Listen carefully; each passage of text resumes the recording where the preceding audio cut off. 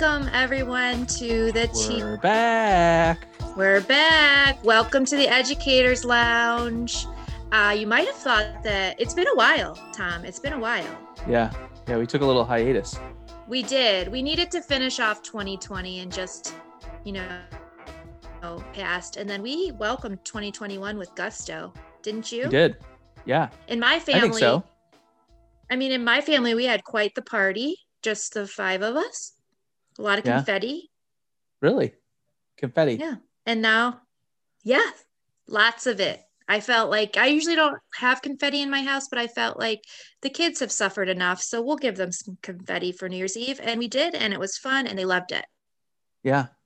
Yeah. Our kids were really excited. Although I think there was a bit of a letdown. Because for young kids, the concept of New Year's is very different than like the concept of like, I don't know, Christmas or a birthday or like, so there was like all this buildup and then they go to bed at 8:00 and then the next day is the same as there's just, and that was our fault probably because we didn't do enough the next day, but it feels good. Oh, you didn't have confetti. We didn't have, it's a choking hazard. I have an 11-month-old. Sometimes you just have to take the risk. I know. Congratulations. Happy birthday, Violet. Happy birthday. Yeah. I know that a lot of people are saying, thank goodness 2020 is gone. And there's part of me that feels that way, but I don't like to wish away time or forget all the good things that happened in a year, especially this podcast, because I'm sure our listeners are thinking that the podcast was the best thing that happened to them in 2020. That and the birth of my daughter was for me. Yeah, for you, but for the listeners. Yeah, true. They probably wouldn't have celebrated the birth of Violet as much as I did. Yeah, they could have, but maybe. No, we're so happy to be back, and we have some amazing guests today. Yeah, I'm really looking forward to this interview. We sit down today with Dr. Pamela Ross McLean and Dr. Nate McLean from the University of Michigan Flint's Education Leadership and Education Doctorate programs. Pretty exciting to talk with that dynamic duo. Yes, for sure. And I know they're going to teach us so much. And so I'm excited to hear what they're going to share with us. Okay. So I have one question for you, and I really want to know this in truthfulness, since we're talking about the end of 2020 and the dawning of we're now into February, but there's a lot to celebrate about the last year that we had, right? Like, and I think if you were to think about it, what's the one positive thing you're going to take away from 2020 and how it has shaped or changed you moving forward in a positive way? Honestly, 2020 was a difficult year, and I don't want to minimize that at all because there has been so much loss. But I was speaking with my amazing husband just the other day about the amount of time we have had to spend with our children and to get to see them and be with them and support them through the pandemic, but also to witness how strong they have been through all of the changes has been such a blessing. We have so much fun as a family, and we had fun as a family before the pandemic, but I felt like we were always rushing. And March, we kind of put a pause on it, and we have so many new traditions and new appreciations for one another that we never had before. And I said to my husband, we will look back on this time in 20 years, and I'm not sure that we'll think about how bad it was. We'll be so thankful for the amount of time we spent together. And I'm not just talking about my children. I am talking about my husband as well. I know I make fun of him a lot, but he is an amazing father and an amazing husband. And to be able to go through this with him and support each other has been such a blessing. I completely agree. And for me, that's the same thing. My time with your husband has been amazing, and I've grown. I'm really sure it has. Yeah. Well, he supported you a lot. I've got to know him in our meetings that we have. He always generally sits behind you, but no, in all seriousness, like I was just saying this to Scarlett yesterday, our eldest daughter. I was like, when I was a kid, I never had this much time. I mean, I grew up in a divorced household too. Like my parents were separated and divorced. And so like even the concept of, seeing my dad, for example, every day was not something I got to do, let alone spend 24 hours a day, 7 days a week with him. Right.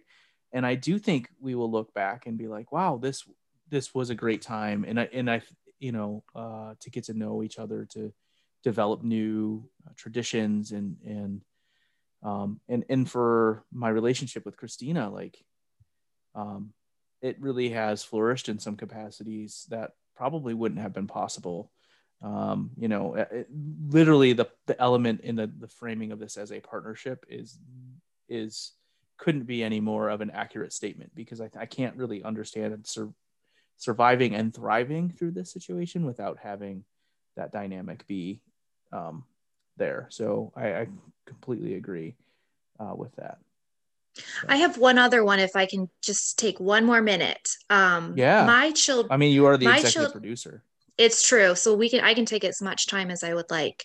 So my children, I have a first grader and a third grader, and they didn't start the year. They started the year remotely, and then they went face to face in October, and then they were taken back to remote mid-November, and then in the beginning of January, they went back to school and face to face. And when I was dropping them off the first day back, January 4th or 5th, when we were in the loop and I saw the children coming off the bus, I actually got a little teary-eyed, because I realized that how happy I was that these children were going to be able to go back to school, something that I always took for granted. The right to go to school and learn in a community and be taught by amazing teachers was suddenly not a guarantee. And so to see all of these children, even though they were wearing masks, running into school and being so happy to see each other, really gave me a new appreciation for the education system, the right for education. And secondly, shout out to every teacher, because they're amazing and skilled and patient and do it so much better than I do. And I'm so happy that my children are sitting in front and with their teachers right now. And so that's something else I'm thankful for. That's a great point. Well, without further ado, should we jump into the interview with Nate and Pam? Yes, let's do it. I know we're going to enjoy it a lot. All right.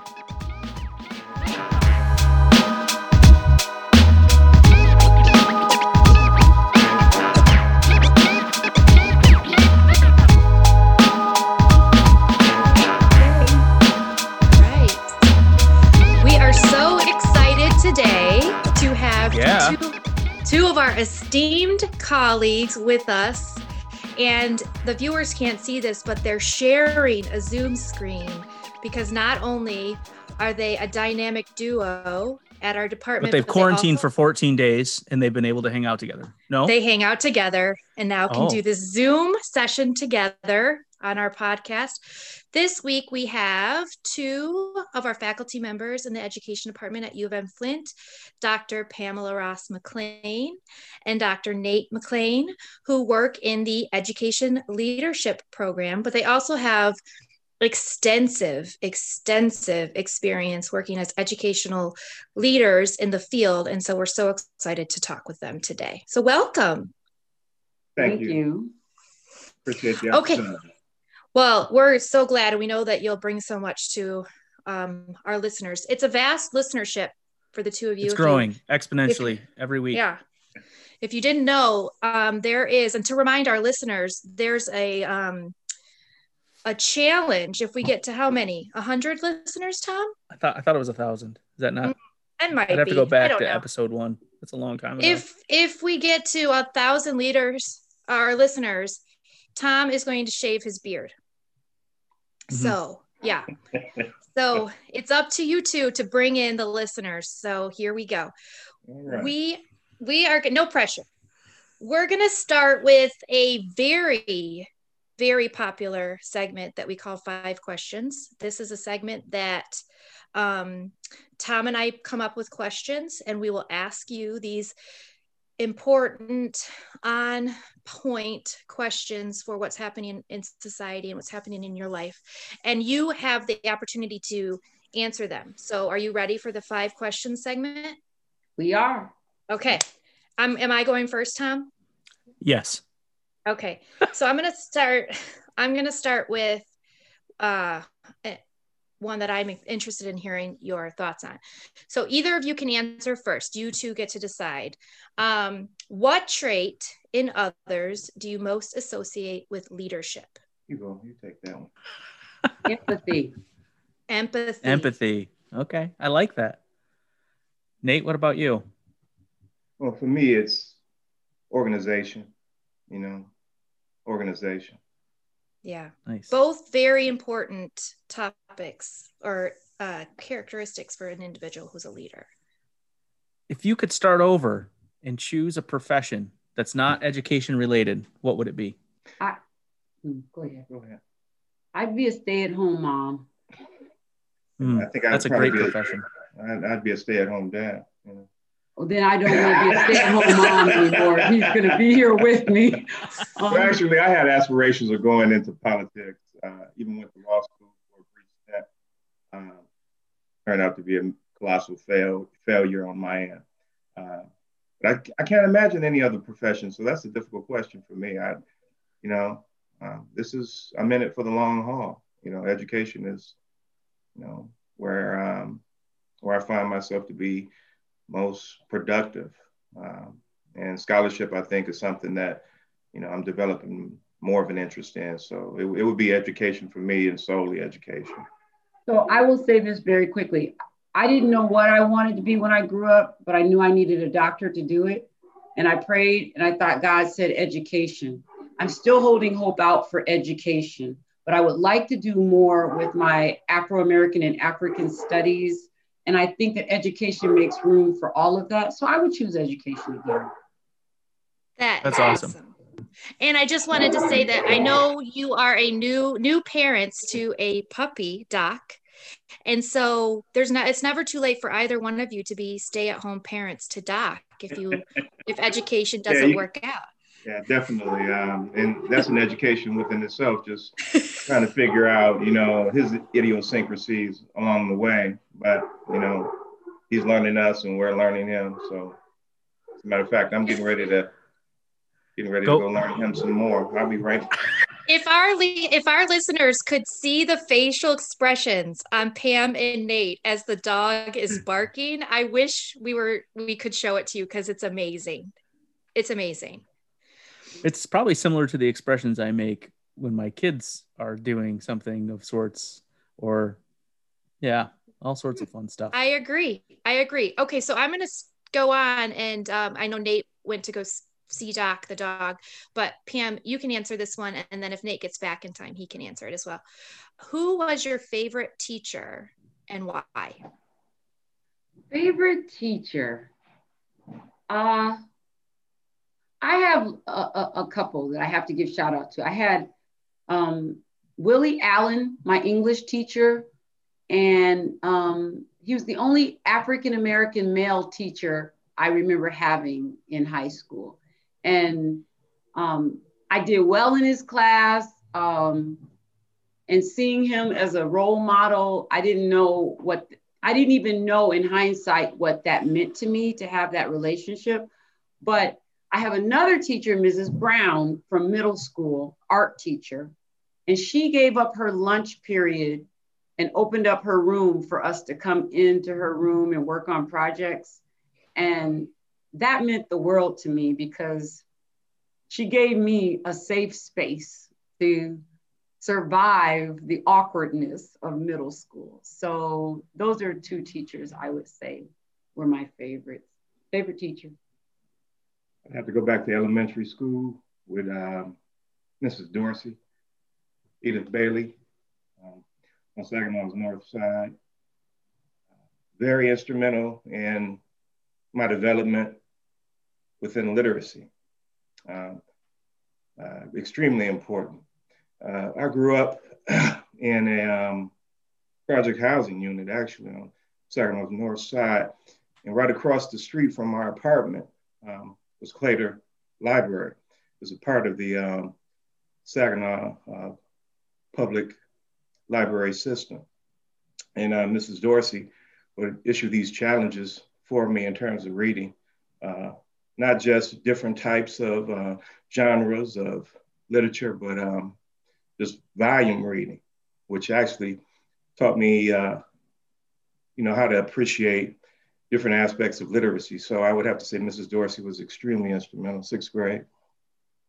You made both of us emotional remembering these great educators, because those are the people that we carry forward with us, that we want to be for, young people today. But it's just, I didn't know I would get teary-eyed thinking about the people who made that difference in my life. So thank you for asking. And it's really those positive experiences that, actually led me to the field of education. Had I not had those opportunities to interact with educators along the way, there's no way that I would have had the point of reference to develop an interest in becoming an educator. So I credit her with a lot of the foundational skills that I've developed in literacy and my overall interest in the profession.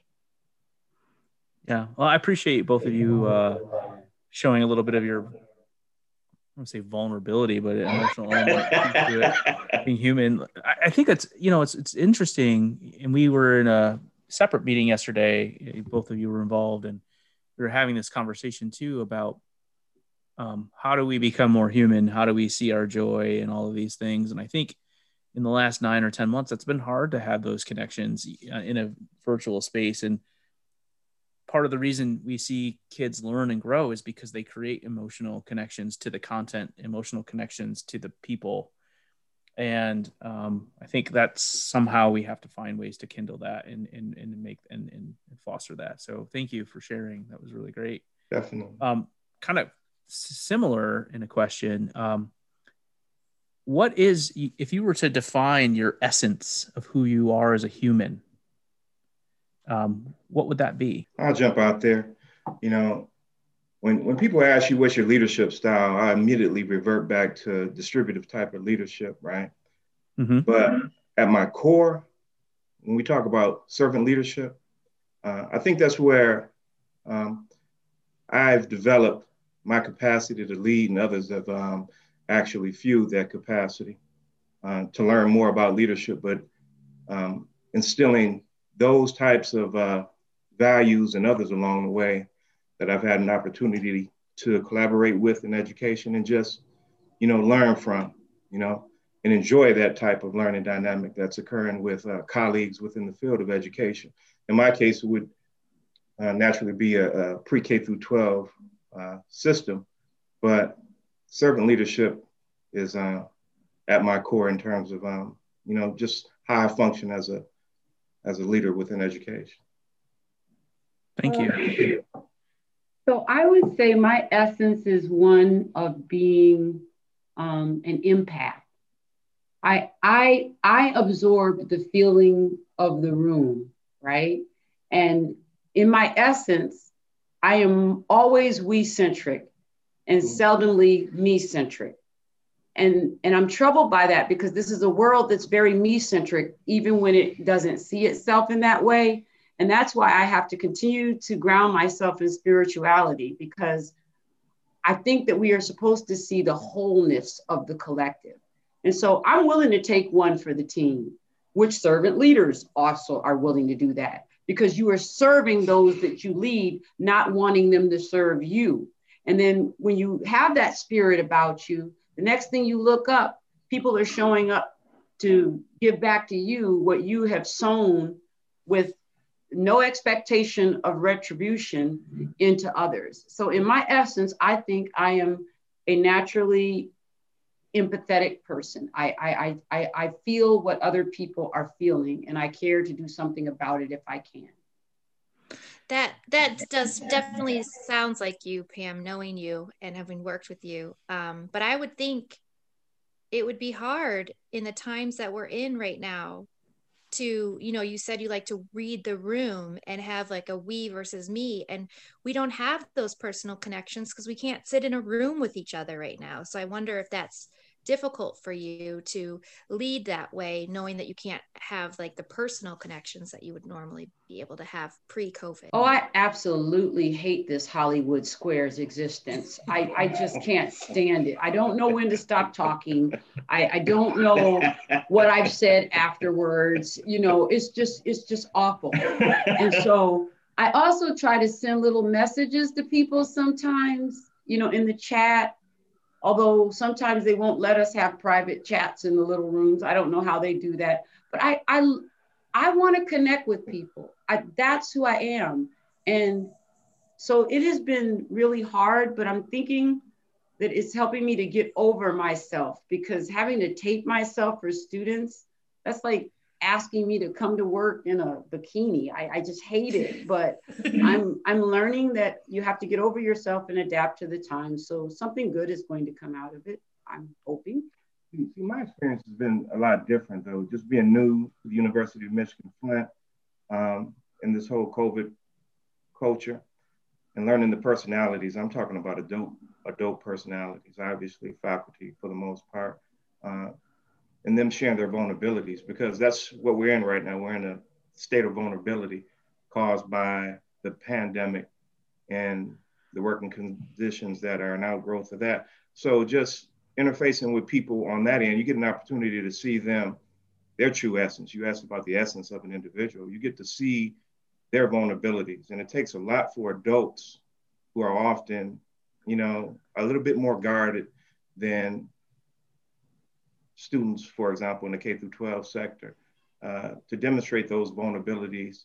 And I always tell people at this point, I think the best thing that we can do is just respect the fact that, people are in that space, and do everything that we can just to be professional, collaborative, and supportive. So my experience has been totally different. I've gotten to know my colleagues better because of this whole COVID climate. So.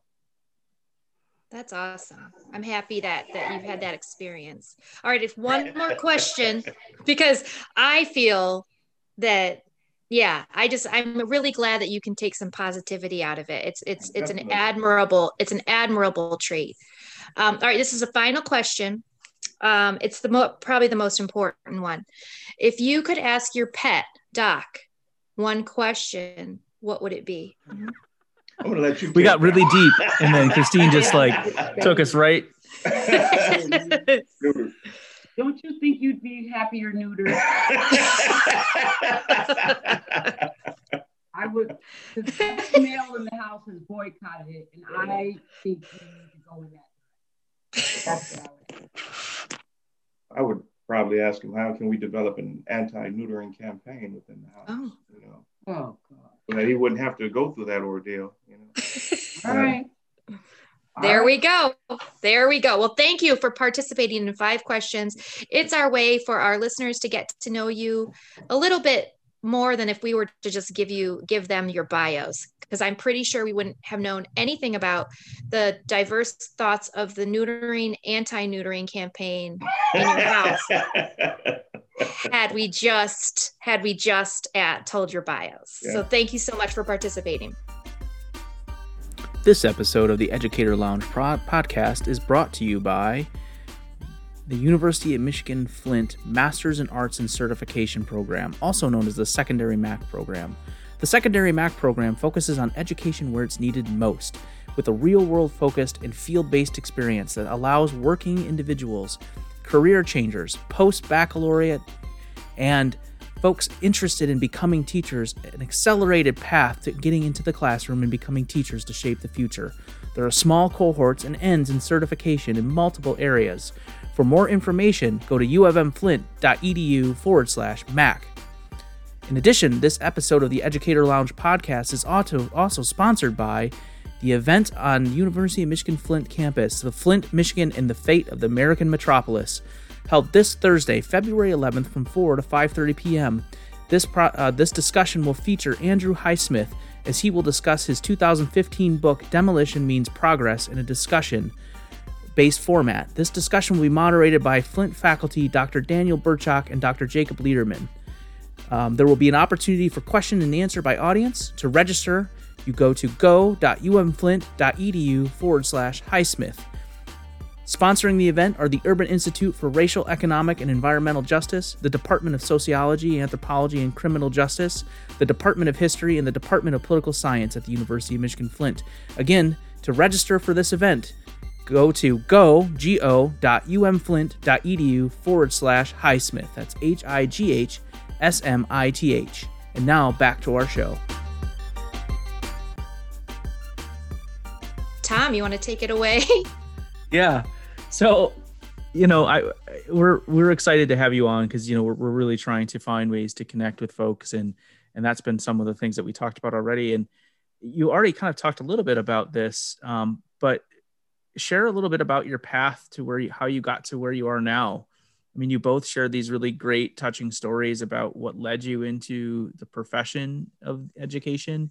But is there anything else you want to expand on of how you ended up where you are? I mean, you both have had very interesting careers getting to the point to where you're at now and have a lot of life left in both your scholarly pursuits and your teaching practice in your leadership at the university. So how'd you get here? Most of the work that I've done in K through 12 systems has been in the area of school reform.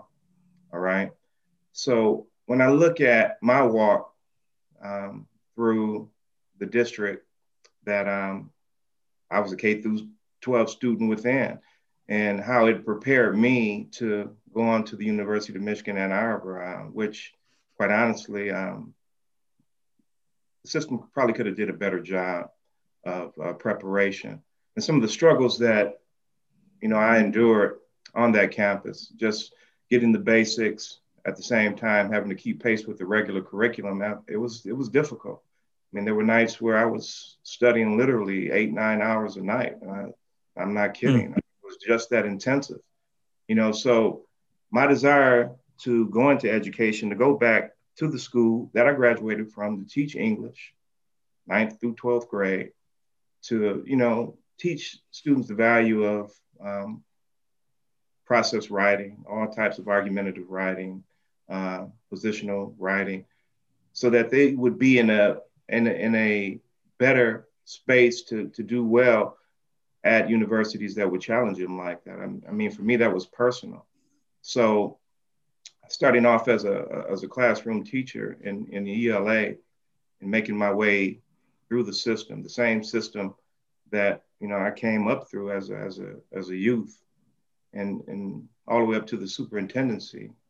For me, that was critical. But, had I not had those initial hardships in developing as a learner, I would not have had that motivation to, go back and actually right some of the wrongs that were occurring within the system. To nobody's fault. I mean, I think that most of the educators that I encountered were doing the best that they could based on the resources that they had available and the practices that, they were accustomed to using. But, having gone to a university like U of M in Ann Arbor and knowing, how to go back and prepare students for that type of rigor, I think that's what motivated me to go into education. I'll try to answer too and give you the short version because I'm still trying to figure out where I am now. I'm not even sure where I am professionally because I still haven't stepped into what I thought the professorate would be like. I went to the University of Michigan, Ann Arbor, discovered Afro-American and African studies, decided that if I wanted to teach in higher ed, I was going to need a thing called a PhD, which I didn't even know about them as an undergraduate. But I got to encounter my first African-American female professor. And that's when I was like, I want to teach in higher ed. That's what I thought being a faculty was, right? And so I figured if I could do good enough at U of M, Ann Arbor, I would get scholarships to go other places because my parents definitely couldn't afford for me to continue on. And so I worked hard at that and got a master's so I could see if I had the chops for a doctorate, studied at Cornell's Africana Studies and Research Center, and then got accepted at Michigan State in a program that I had prayed for guidance on called teacher education. So I finished my coursework there and was like, how the world am I going to be a teacher educator? And I've never seen children. I've never been in front of anyone, but I've gotten through all these doctoral classes without losing my mind. And so I actually went home and slept in my parents' basement for a while and got the bright idea to actually go get a teaching certificate at Saginaw Valley State University, which is where I met my husband on detour from law school that didn't work out. And we finished, and the next thing was, you guys are gonna start working, right? Right, so I'm an ABD, I start working in an urban middle school, and I figure out that all that good stuff I learned at Michigan State was not enough for me to be prepared for the realities of what I met in a highly impoverished, largely African-American inner city school. And that's when I began to do the hard work of figuring out how to be responsive to the needs of those students. I also had a parallel existence where I started writing grants in the community. And I spent 10 years providing youth enrichment programs alongside being a teacher, and then subsequently a faculty. Finished my doctorate, earned tenure at Saginaw Valley for 10 years, left that because I was disenchanted by the university's ability to build inroads into urban schools in meaningful and strategic and committed and respectful ways. Spent 3 years in inner city central office, survived 3 years in inner city central office administration, only to find out that there are systemic problems everywhere you go, and was fortunate to have an opportunity to come back to higher ed at the brand name of my undergraduate alma mater at the University of Michigan Flint. So I land here in ed leadership in an education department amongst amazing teacher educators, still trying to figure out where this here and now path is leading me. But a lot of the ambitions that I had early on are still deeply seated in my mind of what I might be able to build in this place at this time as a faculty member. So, oh, go ahead, Nate. Sorry. I had no interest in going into administration. I would have been satisfied, I think, staying in the classroom. I loved it.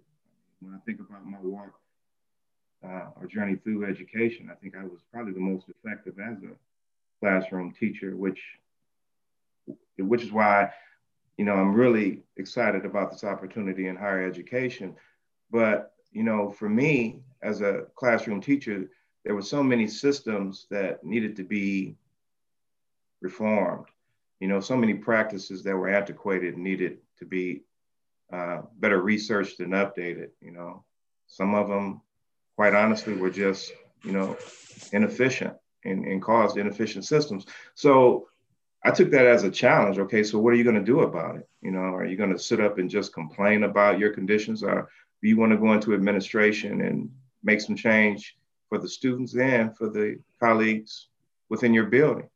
And I took that as a challenge for that building. And then I wanted to expand the scope of that district-wide. So I had no initial interest in going into administration. I thought they were just some puffed up bureaucrats who, would shift on a dime. But quickly found out that it's what you make it, it's how you personalize it and how you treat your professional colleagues and build relationship with them. So what strikes me about what both of you are saying is this idea that you have this drive to give back and also be able to shape the systems that you're seeing at the same time that you're interacting with them. Right? So you're seeing it happen, and rather just live in the here and now, it appears to me, and what I appreciate is that both of you said, I see it, but we can do better. And I can be part of that change. And it seems like that's what both of you are after, is this idea of we don't have to be stagnant, not placing blame anywhere, but saying, let's move forward and let me be part of the change that I'd like to see in these systems that are kind of directing our educational systems. So thank you for dedicating your lives that way, because we would certainly be missing out if we didn't have the two of you in educational leadership, even if that wasn't what you originally thought you were going to do. Yeah. So in the back of my mind, I'm always thinking, you know, of ways to create better opportunities for learners, whether those at this point be, whether they're adult learners or in the K through 12 sector, you know, children learners. So what can we do to advance their educational aspirations, to give them a fighting chance of having a decent quality of life? You know, it's rough out here. We all know that. So what can we do to set in motion circumstances that they can benefit from so that their quality of life supersedes that of maybe their parents? That's what I was searching to do. I just want to say one thing in response to what you said, Christine. There was a time when I was assigning blame, but I was blindly assigning blame to the white power structure, for lack of better words, right? And it took all these seats in places that I hadn't imagined to see that marginalization is maintained by a number of factors that are bigger than just the white power structure, if you will. And so I think that all of my experiences have helped me to be in a better position to be a change agent without, with a more holistic picture of where the problems are embedded. And I couldn't see that before. And I hate that I'm a person who has to learn by experience. You know, you would like to just be someone who could read a good book and figure it out. But apparently all the things that I have experienced were, in my mind, preparing me for a higher calling, a greater work that's going to take a lot of people with the same commitments, a diverse group of people with the same commitments that can really impact systemic change in our public schools. So I think I'm thankful for that now. Wasn't so thankful when I was having these hard lessons learned, but I am now. Well, along that same vein, in thinking of the terms of equity and justice, you both have really talked about that being a critical foundational element of both the framework in which you operate and the things that you work toward in your educational practice as an educator, as a leader.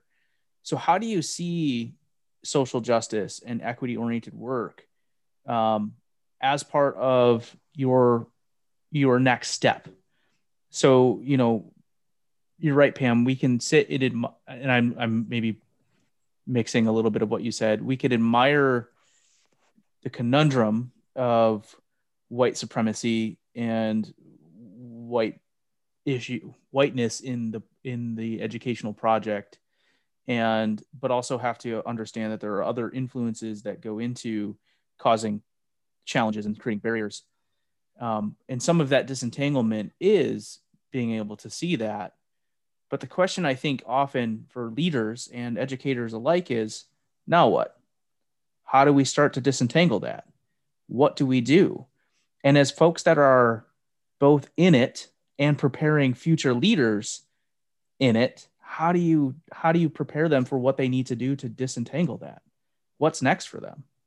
Sorry, that was a very awkward, loaded question with lots of caveats, but you both have piqued my brain in various ways. You know, let me just start by saying, I think my realization is that, you know, there's always going to be some inequity, inadequacy of some kind. You know, I know the push to have these districts right-sized so that, you know, the organizational structures can be as efficient as possible to get students and families what they need to be able to build partnerships within the community so that you can leverage those external resources from, you know, outside agencies with your existing resources within K through 12 districts. I understand the complexities involved in all that. And I think I've been somewhat successful at, you know, bridging those services or leveraging those services with those agencies I just mentioned. But for me, it's about, you know, making sure that you build opportunities for kids or students to get the services that they need, based on, you know, your drive to develop those relationships within your communal context.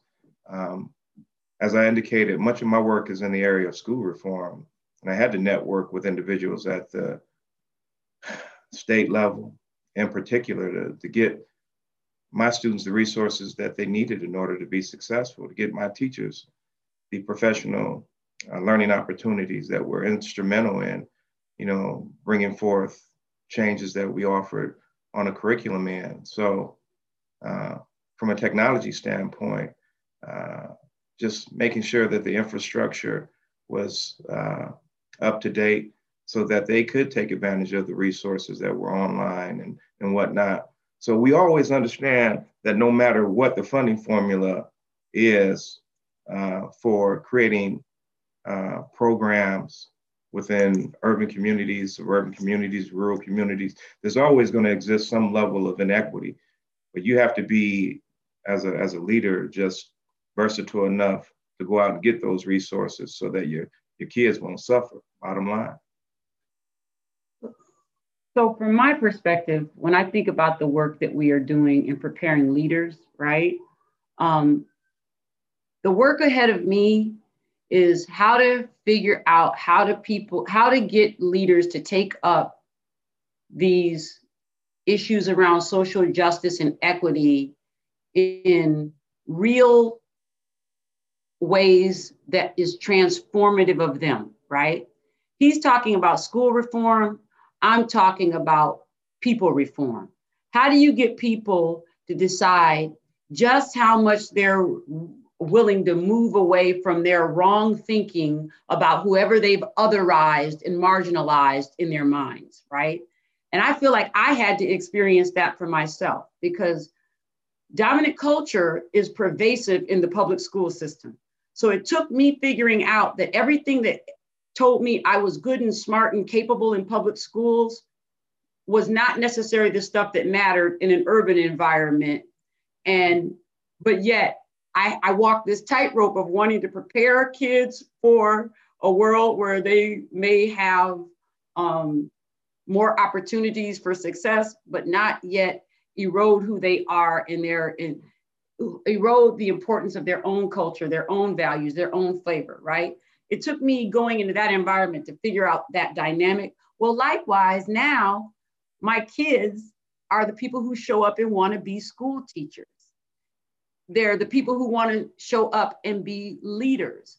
If we don't figure out how to build relationships with those students where they can talk about the areas that they just can't figure out on their own about how to promote social justice and equity in a flawed system. If I can't build relationships where they feel safe with me, in many cases, we're the first African-American encounter some of our students have had where they can actually build a relationship with someone and feel safe talking through the discomfort of not having an idea about how to use schools to promote social justice and equity. And I'm finally in a place where I'm not going to say my angry Black woman isn't still alive and well, but she's not so angry that she can't reach across the aisle. She can't meet people where they are. She can't develop relationships with people that will help them to dislodge their wrong thinking around what it means to live in a diverse world and see people as your co-parts. So that worked for me, especially with balanced by a lot of Nate's experiential knowledge, is now beginning to get really promising to me. So when you can, teach students in your EDL program how to go in and conduct the equity audits within the classroom, and how to look at systems like districts, school districts, and how to leverage resources, and how to understand, how to do audits within a broader context of just a classroom or a building. To me, that's a powerful tool that you're enabling those individuals with, to go out and make sure that they're seeking equity in the work that they do. So much of what we do in many of our classes, that's the overarching theme, the recurrent theme in many of the EDL classes that I teach. I want you to go in looking for opportunities to build in equity where we know that it's non-existent or there isn't enough of it, right? And once we get them to see the inequities, they can't unsee them. Right. They might not choose to do anything about them, but at least they can see them now. Yeah. That's key. That is key. See, and I guess for me, just making the transition from that K through 12 mentality to more of a higher ed construct where you're teaching adults or teaching adult learners how to go in and interact and interface with people who are in positions of power to get with you what you need from them. For me, that dynamic is always at play, because students in these programs always want to know, how do you go in and reculture a building? How do you reculture an entire school district? What processes are available? And there are systems out there that, and I mean, you're familiar with them, Tom. You're from MDE. There are a number of systems that are available to assist leaders with that, but ultimately it's going to have to be customized based on the resources at your disposal. So, well, and I think, Nate, what you're saying is, how do your students want to know how to reculture a building? But what Pam is also saying is, how do we teach individuals to look at who they are as adult learners, to maybe look at their own misconceptions, their own biases, their own prejudice, because they can't shift a system if they aren't able to shift their own, be authentic and shift who they are and really know who they are too. So it's a tall ask in higher ed to educate the adult and sometimes change the way they think so that they can go out and educate others. It's a tall job. Yeah. And sometimes you think it's kind of sad commentary that, people that are going into education wouldn't already come with some essential skills on that end, right? As if you have to go out and try to convince people that they need to be void of these implicit biases and whatnot. I mean, I'm a firm believer in right and wrong. I'm a firm believer that, people are motivated intrinsically. They understand the implications of their actions. But I understand, why we have to educate people who, quite honestly, just need some deprogramming themselves. But it always amazes me the level of debunking that you have to do with. I'm not surprised, and I'm not a firm believer in right and wrong. I don't think people see themselves as being wrong until they have an awakening around it. And I have to go back to my own epiphany around how I assessed these little African learners who were in front of me having what I had been taught were school inappropriate behaviors, speaking in ways, behaving in ways, carrying on in ways. I had to de-inferiorize them in my mind, and I'm Black. So imagine that's a vulnerable thing to say out loud, but it's true. Yeah. And the educational system that rewarded me for all these things that my kids didn't come to school primed to know how to do. And so if I can figure out how to have that transformative journey, I can help and support other people in doing that, because the teaching ranks aren't going to change anytime soon. If we're lucky, we will recruit this warrior tribe of diverse racially and ethnically and all kind of diversity teachers coming in. But in the here and now, we've got well-intentioned white people showing up to teach and lead in our schools. And they're not signing up because they want to go in and let their unconscious bias ruin the lives of little children. But it's happening. And therefore, our job becomes, how do I love on you enough to get you to see that you need to have an awakening about how you're sustaining systems of oppression that need to be disrupted. And we have a lot of power that I didn't realize over them, not to, it's not a forced transformation, but it is a nurtured transformation. And that's the work that I'm ready to figure out how to do. Yeah, go ahead. I'm sorry. Well, I was just, what you're saying is really resonating with me. And, part of my work is looking at the decolonization of the educational experience, right? The educational project in of itself is a colonizing thing. And it has standardized thinking and standardized what right is and standardized what wrong is.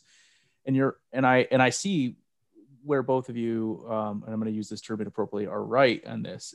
Or I agree with your thinking, I suppose, is the more appropriate way to say it, in that, on one hand, these folks are coming in and they don't know, or at least consciously don't care enough to know that they've been colonized and their framing is colonized, right? And so there is some of that at play, but at the same time, going back to Nate's earlier point about school reform, even if we decolonize, they're still going into a colonized space. And if you don't reform the system to be a decolonized learning system, they're going to pick up their habits and tendencies of that colonized frame, because it's easier to do that. And it's easier to walk back into that space than it is to run against that frame by yourself. Unless, as you said, Pam, we are able to recruit a group of equity-oriented, diverse educators and leaders that will just overpower it. But yeah, it's a lot of work. And, I remain optimistic. I just think that, a lot of people that are going into the teaching profession see the shifts in, demographics within this country and understand what that entails. If you look at the broader picture of things and what's happening on a national scale in terms of the politics of our country, you would think otherwise, right? But those people that are genuinely interested in teaching, whether that be in a rural, urban, suburban context, they know that these classrooms are becoming more culturally diverse and that they're going to have a different skill set in order to do a job and do it effectively. And that doesn't mean just teaching to one homogeneous culture. Many subgroups are involved in this process now. And I think a lot of people are willing to take that task on in the interest of just learning, in the interest of teaching and learning, so I'm one of them. Well, I want to build on that optimism. I know we're coming close to our time with you because I know you are very busy, but if you could ask one more question. As educational leaders, what are you hoping to see occur? What positive shift are you hoping to see occur in the education system in the next 5 years? And if that seems too soon, you can go out to 10, 15, but what are you hoping happens, this positive shift?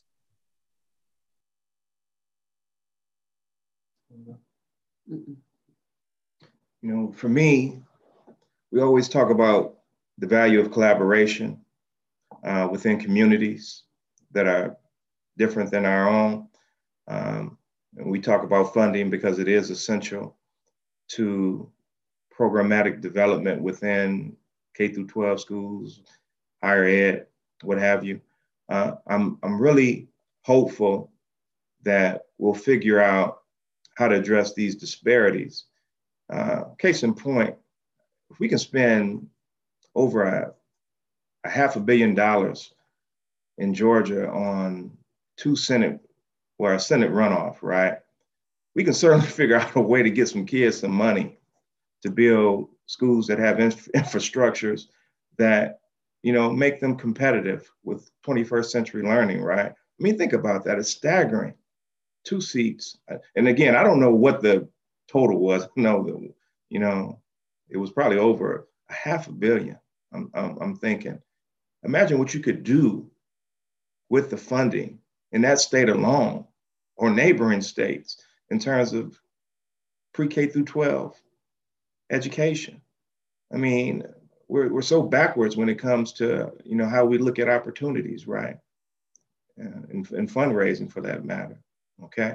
So I'm hoping that we could figure out some of the disparities that exist on that end and really get our kids and our students what they need so that, you know, these issues won't just be persistent and excuses for why, you know, we can't seem to get on track with educating our kids to the standards that we expect them to meet, right? So I needed a little time to collect my thoughts because honestly, in COVID-19 environment, I've just been in survival mode for a number of reasons, right? But what I hope is that something good will come out of COVID-19. I hope enough parents will have been driven to insanity, much like myself, being locked in with my kids. And me. And they will say, we need to dignify the work that teachers do by insisting that more monies be paid for the profession of teaching. And then I believe we would go back to a day where we would not be having to work so hard to recruit people into the field of education. Because truthfully, I'm not in education for the money. It never has been about money. And as one of my colleagues said, I also didn't sign up for a vow of poverty either, but I'm not in it for the money. I'm in it for the intrinsic gratification of the seeds that I can sow that means something to me. I want to feel like I'm making a difference. I want to feel like my work means something. I want to feel like I'm respected for being in a profession that transforms the world as we know it, right? And right now, teaching is not that anymore. People pity you when you tell them you're a teacher. My favorite teacher, when he found out I wanted to be a teacher, said, "You're too smart to choose this." And what he was trying to say, that's not me saying I was smart, I'm above average at best, but what he was trying to say is, you could do so many other things. Do you know what a hard gig you're signing up for how you're compensated and how you're respected? In his generation, however, coming from the rural South, being a teacher, you were a baller, a shot caller, you were a tribute to the race, you know? And so I would like to see that day when we almost look at our teachers like we do people who are signing up in the military, because that's what it actually feels like now with everything that lands on the doorsteps of schools. And so I believe when we give it that, with or without all this money to miraculously build new buildings, which would also be great, we will begin to see far-reaching changes in the educational system that we have in the United States and the world. Powerful stuff. Thank you. Thank you both so much. Will you come back and join us again? Yes, please. Anytime. This was. I know administrators don't often go into the teachers' lounge, but welcome. And Pamela, never minimize your intellect. You're one of the smartest people I know. Nate, you're pretty smart too. I'm getting there. You know, we'll see. The verdict is still out on that. You know, so. Well, you picked me. You got to be smart. Exactly. That's why I said the verdict. Exactly. Yeah. Next time, I want to ask about the origin story of the two of you, because that's really piqued my curiosity when you said you met at SVSU. Because I assumed you met at U of M, since you both went there. Well, I graduated from U of M in 1992. When did you graduate? 88. We love to make fun of our age. I was on a 4-year program. So was she. So do the math. Nate, you live with her. When you get on this podcast, I wouldn't have it any other way. This was amazing. We will have you back again if you're willing to come. I know that our listeners, I enjoyed it and I learned so much every time both of you speak. So I know our listeners will learn a lot from you as well. It took us a while to get warmed up. Excuse me. Took us a while, but I think that we're in this for the long haul. At least I am. And every opportunity I get in the EDL setting, I just treat it as an opportunity to impart some knowledge of, just something that our students are going to use to help them in the field, in some capacity. So that's what it's all about. Inevitably, it's going to benefit our kids. So. Thank you for having us. My colleagues continue to be my favorite part of my job. So we appreciate the opportunity. All right. All right. Y'all take it easy. Have a great afternoon. Take care. Thank you both so much. Thank you. Bye. Bye. What a fantastic interview that was. I feel very fortunate that we had the opportunity to sit down with both of them at the same time. Right? I agree. They both are such powerful presences in different ways, and very rarely have I had an opportunity to sit with both of them together and hear them bounce off of each other and navigate and share their and disagree. Yes, that was amazing. It was amazing. But very respectfully too. So I learned a lot. I did too. I think it was a really good discussion, and one of the things that, one of the takeaways for me on it was what they both showed. They didn't really, we talked about it a little bit, but it was this element of vulnerability and being emotional and being authentic and being okay with that. And I think as leaders, as educators, the more that we show our authentic selves and the more that we show our vulnerability in both our learning and our growth, the more I think we can really impact folks. And I think that that's what really stuck with me and drew me in and to them and their stories. So I thought that was really cool.